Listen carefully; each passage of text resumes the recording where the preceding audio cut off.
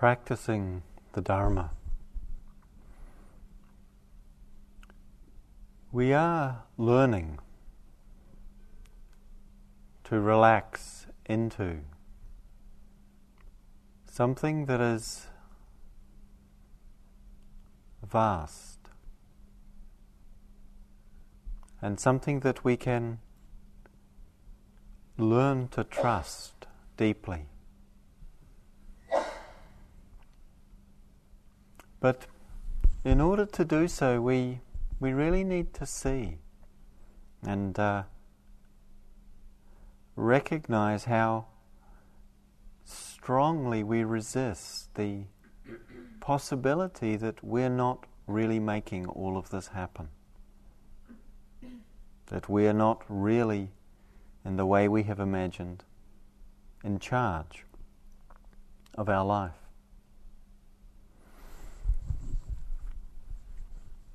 And so I'd like to speak about being in the ocean of life, what that might mean.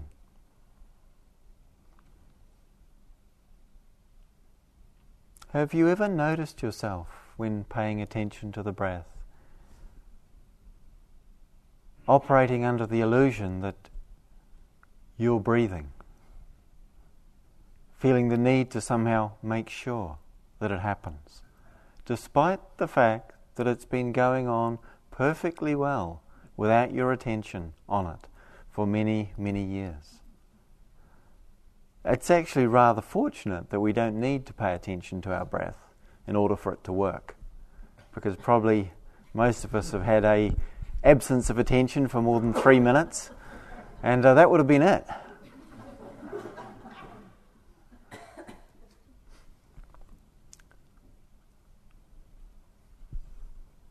And of course, if it were the case that it was paying attention to it that kept it going, we'd probably have all learnt very early on to do that, to do just that. But there's something that's hard to accept about the fact that this breathing just happens by itself. In one way it might seem rather reassuring and lovely to contemplate, but do we really let it in?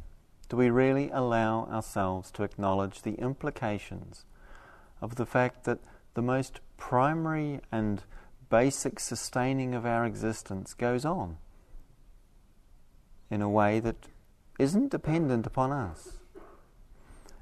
Our breath breathes, drawing in the oxygen that sustains us moment by moment. When we place food in our mouths and swallow it, what happens to it beyond that involvement that we have in the process, which I guess has some importance, no doubt? When we digest the food and it appears on our body, we don't determine where it shows up, do we? You know, if we could eat a nice piece of something yummy and determine exactly how it would manifest, we'd probably find that rather delightful to be able to do so. But it's not what happens, is it? Turns up sometimes in the places we'd rather it didn't, and not in the places where we wish it did. Human body is an ongoing lesson in humility and embarrassment.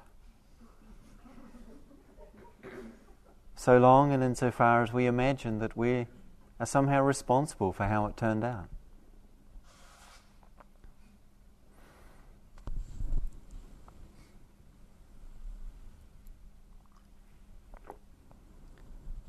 There's a sense we can have of somehow holding ourselves, holding this life, somehow pulling in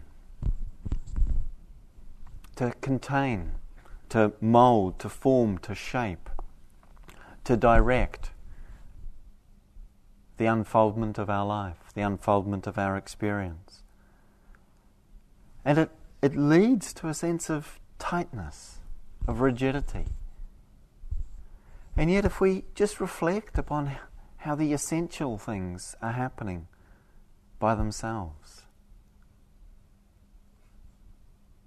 we can perhaps begin to sense that life is not something we need to hold so tightly.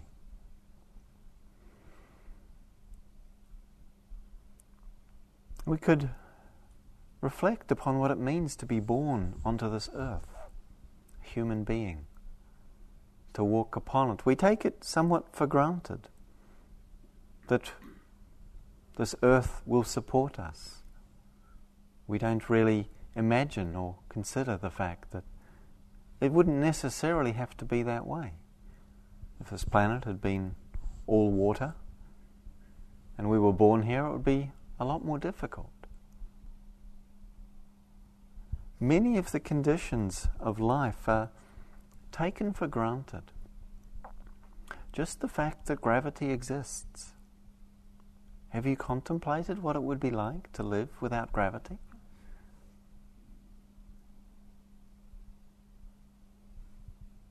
It would be all right as long as you didn't move.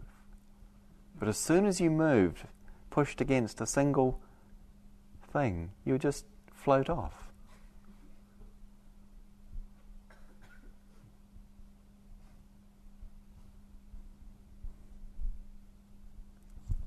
And yet, we hold the sense of life as if somehow it's oppositional to us. As if somehow we have to struggle against it, fight through it. As if it's somehow a battle that requires ourselves to armour ourselves in the engagement with it. And there's a way in which it weighs upon us. There's a heaviness that we can experience that not infrequently is the physical experience that's described, that people report. When talking about holding on, when the experience of contraction has arisen, often what's manifesting, what we feel, is a sense of heaviness, a weight, a burden. And it's a reflection of an attitude to life that is perhaps illustrated well by the scenario we could imagine of someone. And the particular story that describes this scenario originates from a teacher in India. And in India, it's normal for people to carry heavy objects on their head when transporting them from one place to another. And if one's skillful with the posture, it's quite an efficient means of carrying heavy things. And this teacher describes how we might respond to someone who, carrying a heavy suitcase for a long journey, would board the train.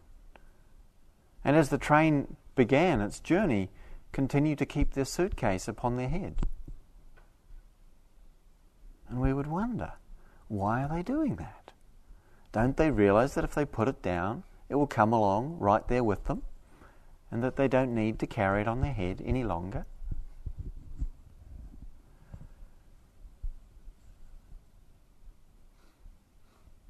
Practicing as we are, watching the unfoldment of our experience, what we can perhaps come to understand, to realize and to see for ourselves is that we don't need to carry this thing we call life, or we call life.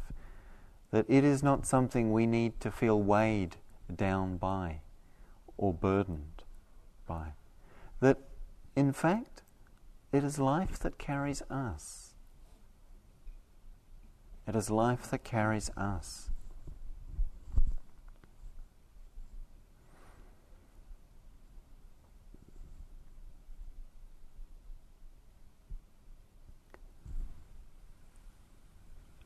But this is not something that it's easy to allow ourselves to trust in, to allow ourselves to take the risk that if we don't hold on tight, it won't all fall apart. That if we don't keep pulling on life, pulling on the microphone, if we don't keep pulling on it, if we don't keep exerting this effort in relationship to it, that somehow it will it will drop us, or we will somehow fall away from all that which we value or we love.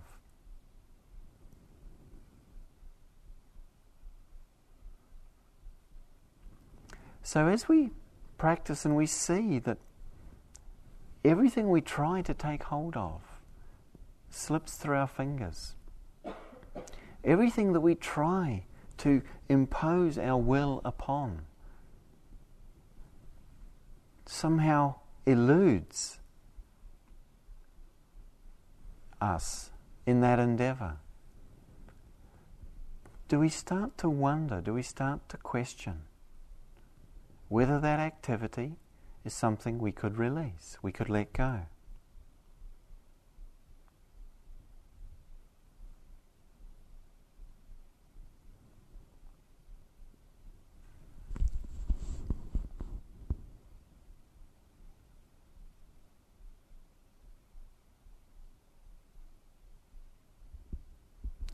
What would it be? What would it be to consider that possibility? That we do not need to hold on to our life. That the effort we apply in that regard isn't serving what we deeply yearn for in our hearts. I think this is something that we sense and we recognize, and yet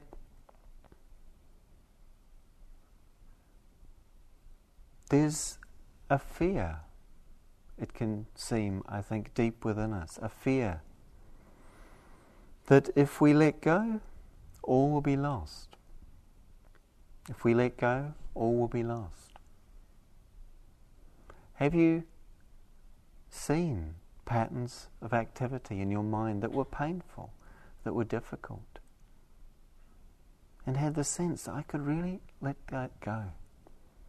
I really don't need to. And yet somehow the reflex activity to engage in it, the need, the compulsion to maintain our hold upon what's going on, our sense of being able to control or manipulate it, that we can't risk, we don't want to confront the possibility of what might happen if we let go.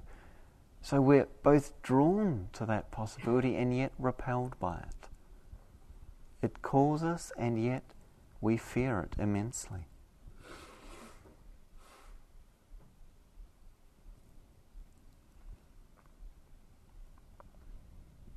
There's a story of a man who was walking one day on a high cliff, enjoying the view. But in a moment's inattention, he slips and stumbles and falls over the edge and falls about 50 yards, halfway down the cliff. It's another 50 yards to go, and he realizes as he falls and it catches himself halfway down, looks down, it's a long way down. He looks up and can't see any way to climb back to the top. And just then, despite being a lifelong atheist, it occurs to him that maybe something could save him. Maybe someone could save him. And he says, God, if you're out there, if you save me, I'll believe in you. I'll trust in you. I'll have faith in you forever. And as he says that, this loud voice responds, that's what they all say. And he's so shocked he almost lets go of the branch that he's caught hold of. But he doesn't, and he starts to feel a little hope. He says, if that's you, God, I believe in you. I feel faith arising already. I'm confident. I've heard this before, said the loud voice. That's what they all say when they're in trouble, and then as soon as I sort it out, they forget about me.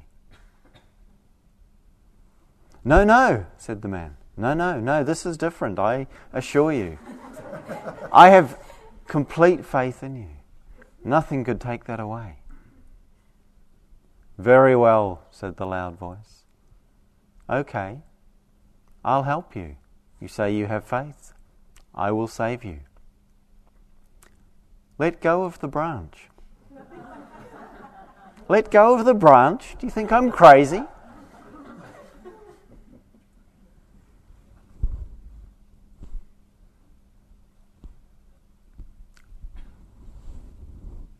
We'd like, I think, to be able to trust in our lives. And yet, to do so involves falling through that which we have sought to rely upon, the certainties and the fixities of our stories, and the reflex habit of our attachments and our grasping. Experiencing the insolidity of the world, experiencing the insolidity of ourselves. This is a lot of what we do here on retreat. Coming face to face with how it is. And it's not easy to see how all that we imagine ourselves to be slips through our fingers when we turn our attention to it. There's a way in which sometimes we might wonder, if we start to see how things really are, if that was a good idea. It's almost like, oh, they were right, ignorance really was bliss. But it's too late once we've begun. In fact, Chogyam Trungpa Rinpoche once said of the path, he said, best not to begin. Having begun, best to finish. And of course, we've already begun. We've already entered into this journey before we even realize that we are engaged in a spiritual journey rather than just a worldly one. Simply taking birth, we have entered this journey. And yet, this journey is so often defined by our fear. Our fear of its ending. Our fear of what will be if we release our grip upon it and see what happens. Perhaps we could imagine walking on the seashore and losing our balance, falling into the water, and realizing we can't swim, shaking and sort of scrabbling our arms, fear arising, splashing, swallowing the water. And then we stop struggling. We stop fighting against it.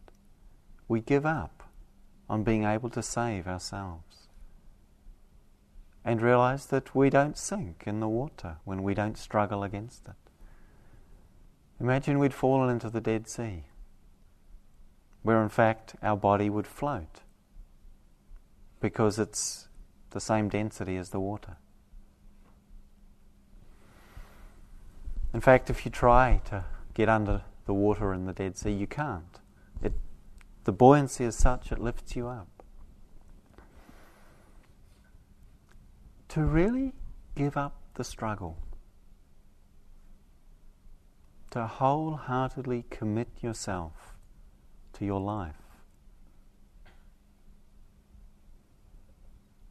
is to see and to discover that there is a buoyancy around us. There is a buoyancy in life in which we are held, and yet which we do not recognize or understand, because so far as we're trying to take hold of anything around us, we're like someone desperately trying to keep themselves afloat in the water that would hold them quite naturally if they allowed themselves simply to relax.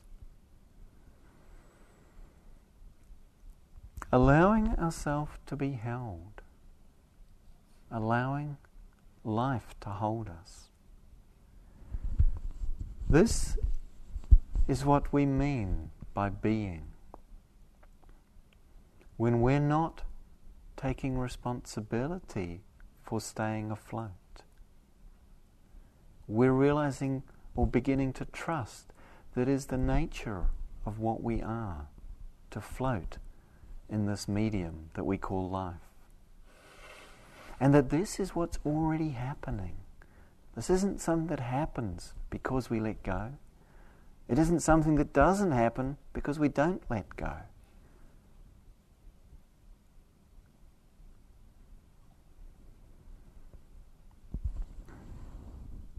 And yet, letting go, it's something that's asked of us again and again.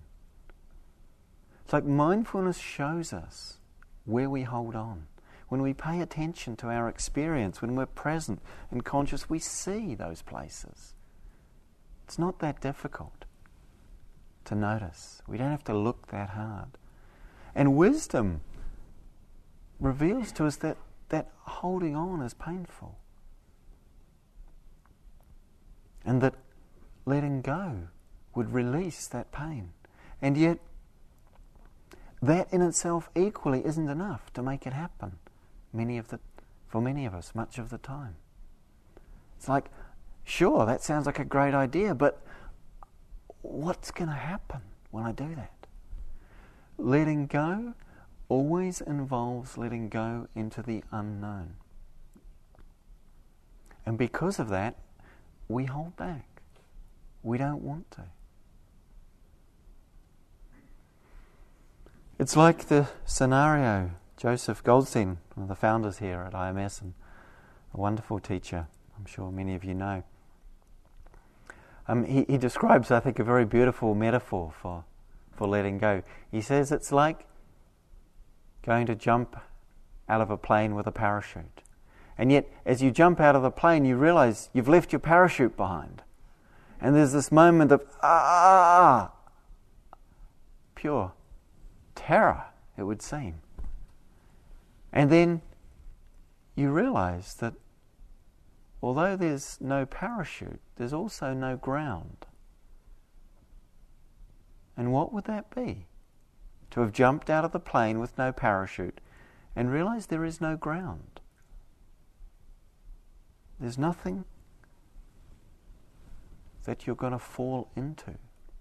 And yet the experience is one of being suspended, with nothing solid underneath one, or holding one up. To realize the ocean of life, to understand what that is to see that there is no ground, and that we're not falling through experience. That the fact that it's fluid around us and slipping through our fingers is not because we're falling through it, but simply the nature of what it means to be floating in it. The experience of what it's like to be floating in it. We don't need to take hold of water in order to float in it. In fact, if we try, it makes it much more difficult. What we need to do is relax. And yet the tendency is to tighten until we learn, until we train ourselves in water, to relax in it. We tend to tighten. And if we tighten, we start to sink.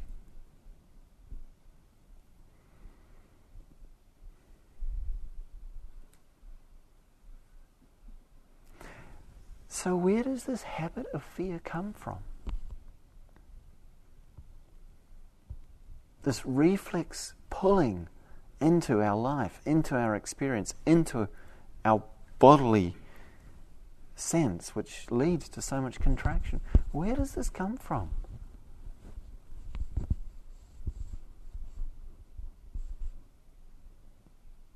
We're here. And yet, when we think about our experience, when we think about our life, we're aware that it comes to an end. That we imagine ourselves and conceive ourselves to be is finite and temporary.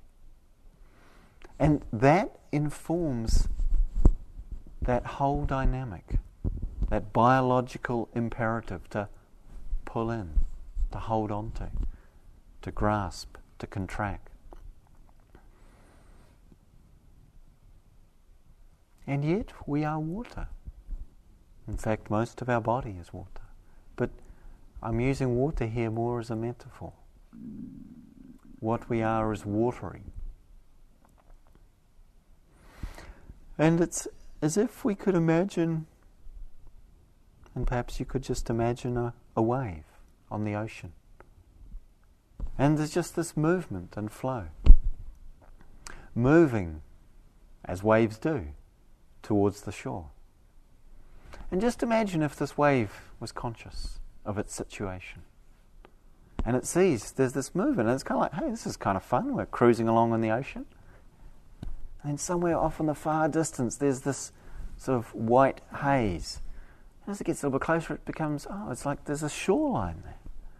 And as we get a little closer, it's like, wow, these waves ahead of me, they're hitting the shore. And they're getting destroyed. They're disappearing.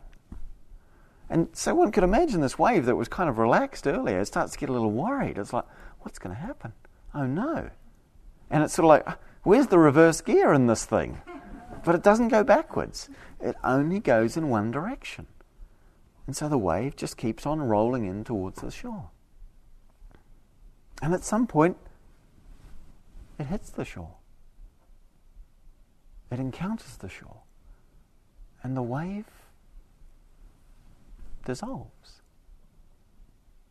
But what happens to the water when the wave hits the shore? What happens to the water when the wave hits the shore? Nothing of any harm comes to the water. It simply returns into the ocean, turns up as another wave.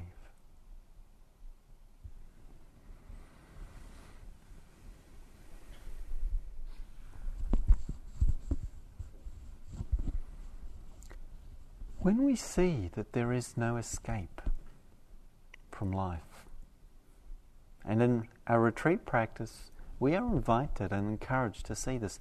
There is no escape from this condition that we are in. And to not panic when we see that, but to relax, because there is nothing to be done when there is no escape. When we relax, we can see, we can feel, we can know and trust deeply that we can be here in the midst of anything and everything that life brings us. We have that capacity. And it's only when we don't trust that this is possible, when we believe the habit and the reflex to pull in, to withdraw, to contract, that habit that's attempting to create something solid, something substantial, something fixed and firm that will give us a sense of security, but in fact has the effect of pulling us under the surface so that we feel like we're drowning in something which in fact we can float in. That contraction, instead of protecting us, creates this sense of separateness, creates the sense of apartness, of being somehow extracted from the totality of life. And it's something that's created by our reflex habit of contracting, that we've developed and that we've refined in so many ways.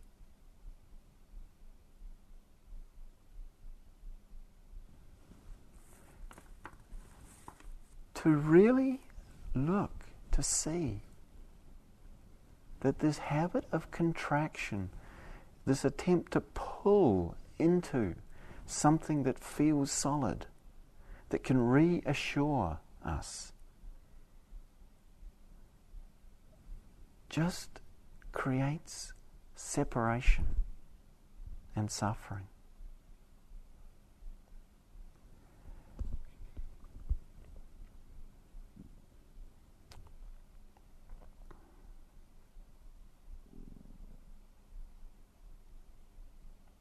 And that when we relate to our experience from a different place, something very different happens. When we're not coming from that fear, which biologically relates to what will be the death of our body, which, of course, is part of what it means to be alive. But does not have to condition our consciousness.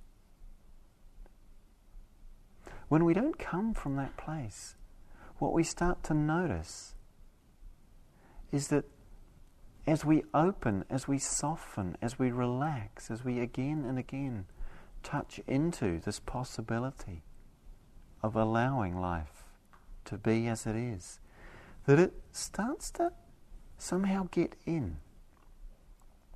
We start to feel ourselves touched by the beauty that's around us, by the tenderness of each other's experience that we might hear in the small group interviews, or by the light shining on a snowflake, on a tree.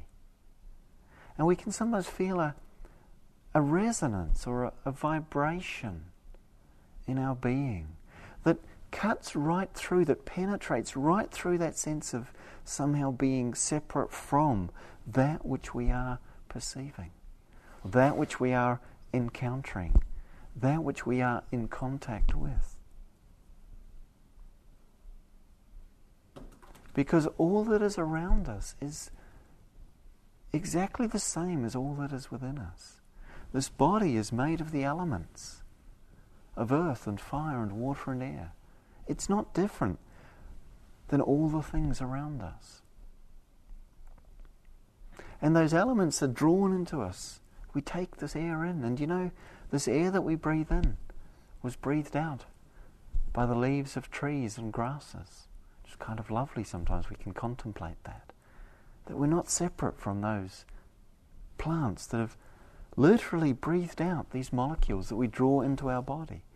And equally, we're not separate from our neighbours who have also breathed out some of those molecules. Sometimes that's not quite so pleasant to contemplate. We think, I'm breathing in somebody else's out-breath? Yeah, and some of what you're breathing in that's drawn through the porous sacs of your lungs into the very cells of your body was released from the cells of other bodies around you just moments or minutes before. And so the very elements of our life are dancing between our bodies. And yet somehow we still imagine that we are separate from each other.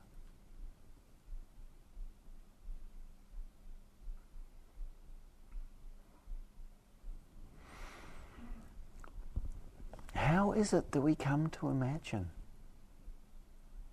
that a wave is somehow separate from the ocean? How is it that we conceive in those terms?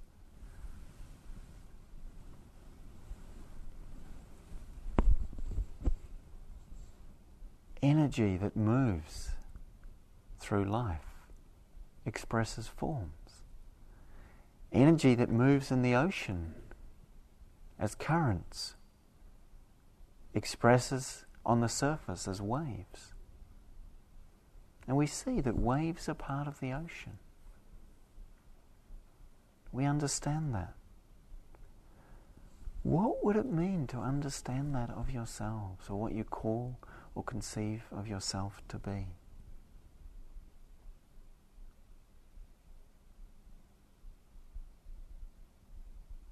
That what we are cannot be distinguished from that which is around us, except by the habit of thinking about it.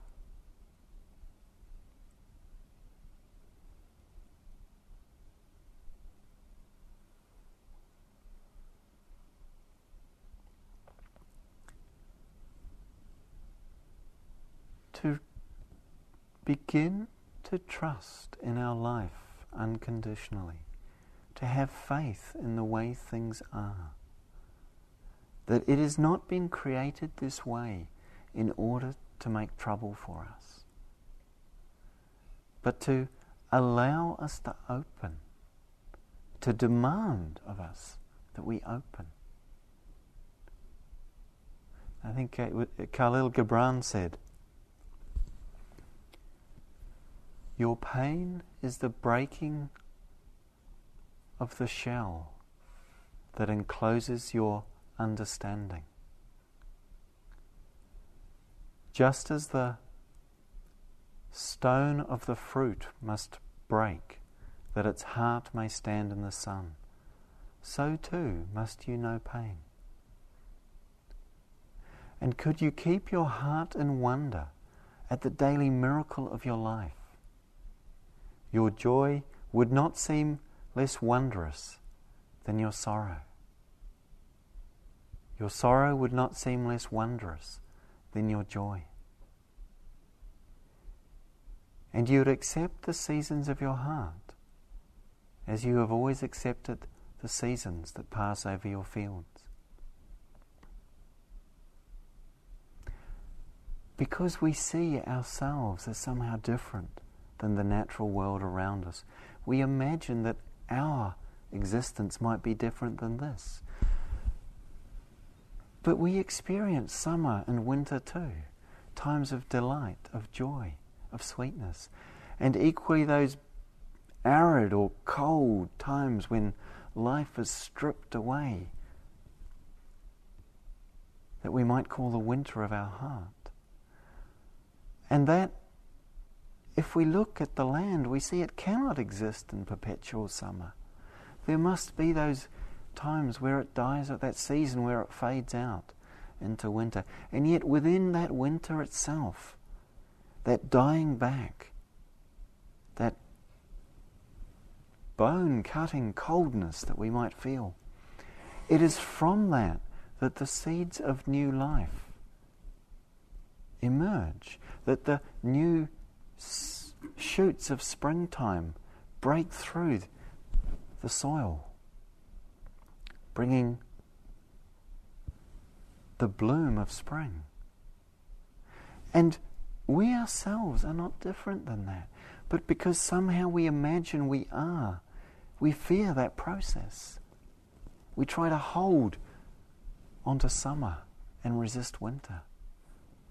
And in doing so, we lose touch with the flow of life that keeps flowing into and unfolding itself, keeps flowing out of and returning to itself.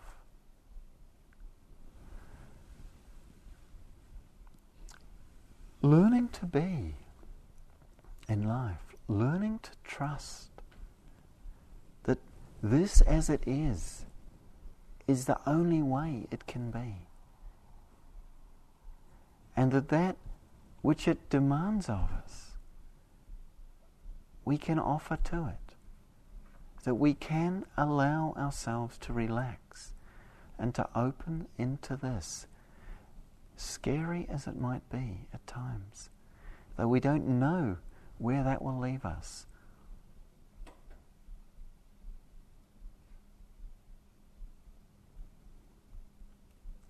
Like ice in water, we feel separate from, different to, what we imagine or see around us. And yet the only difference is the fluidity, or the loss thereof. Letting go again and again, is returning to the natural condition of fluidity that is the nature of life in its manifestation, in its expression. And ice left in water returns to water. Like an iceberg in the ocean, floats. Apart from it would seem, separate from it would appear, and yet ultimately not different than. Practice. What we're practicing is allowing ourselves to dissolve. Allowing the rigidity and the tightness, wherever we encounter it, to soften, to begin to release, to open. And in that opening, that process of contraction returning to fluidity, what we find is undifferentiated.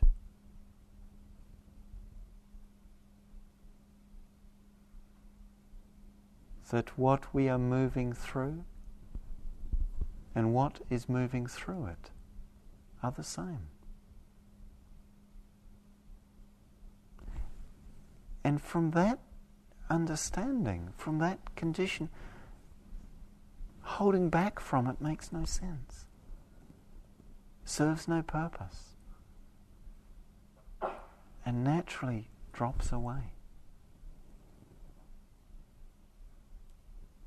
The contraction of self, the sense of me, that feels so tight and so painful and so bound and so limiting, and yet which we feel so desperately somewhere within us that we need to hold on to. This identification with experience, with body, with mind. As we learn to let it go, as we learn to release and open into the totality of life, that sense of contraction, that sense of boundariedness that we've held on to as our reference,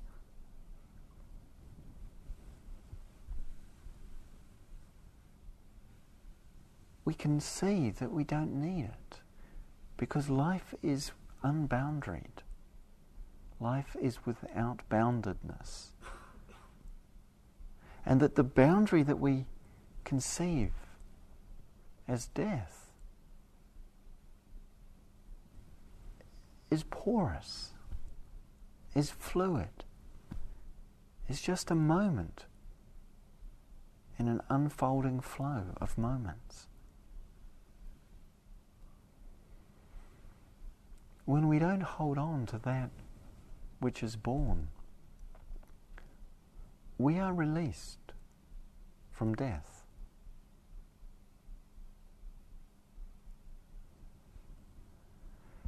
We are released from limitation, from bondage, and the natural freedom of life is simply what unfolds. The Buddha once said that just as the four great oceans are of one taste, the taste of salt, so too all of my teachings are of one taste, the taste of liberation, the taste of freedom.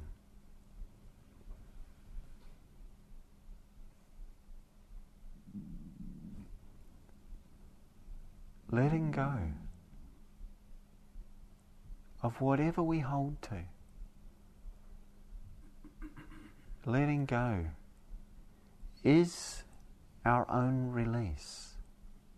Releasing our heart, releasing our life, releasing all of that back into the vastness of life itself. And resting in that. Resting in that.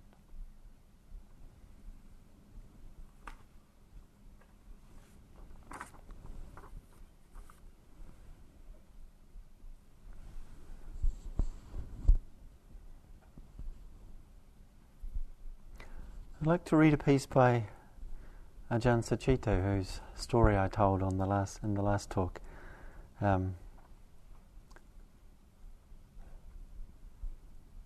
He said once,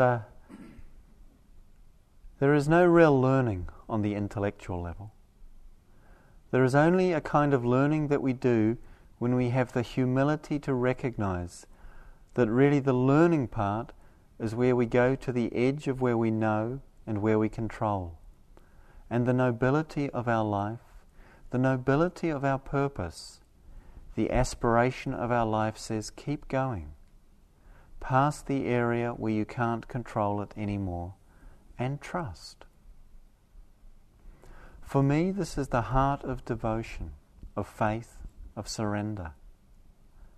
Not a surrender of responsibility, but a profound recognition of what the responsibility of this being is. To live in accordance with truth, to honour truth, and to trust the truth of our life as it is. What lies beyond me and control and the sense of self is the joy of the deathless, the joy of the boundless, the mysterious vastness of life.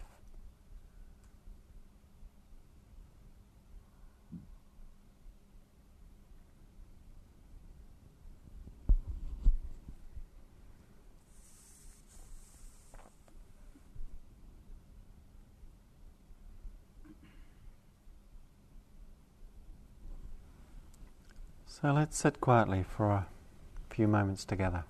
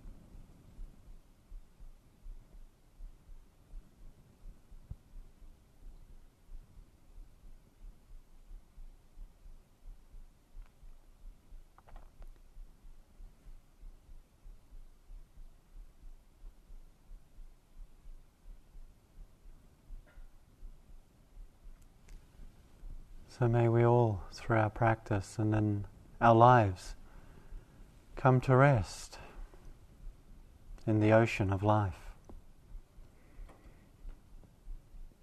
Come to rest in the fluidity that is freedom.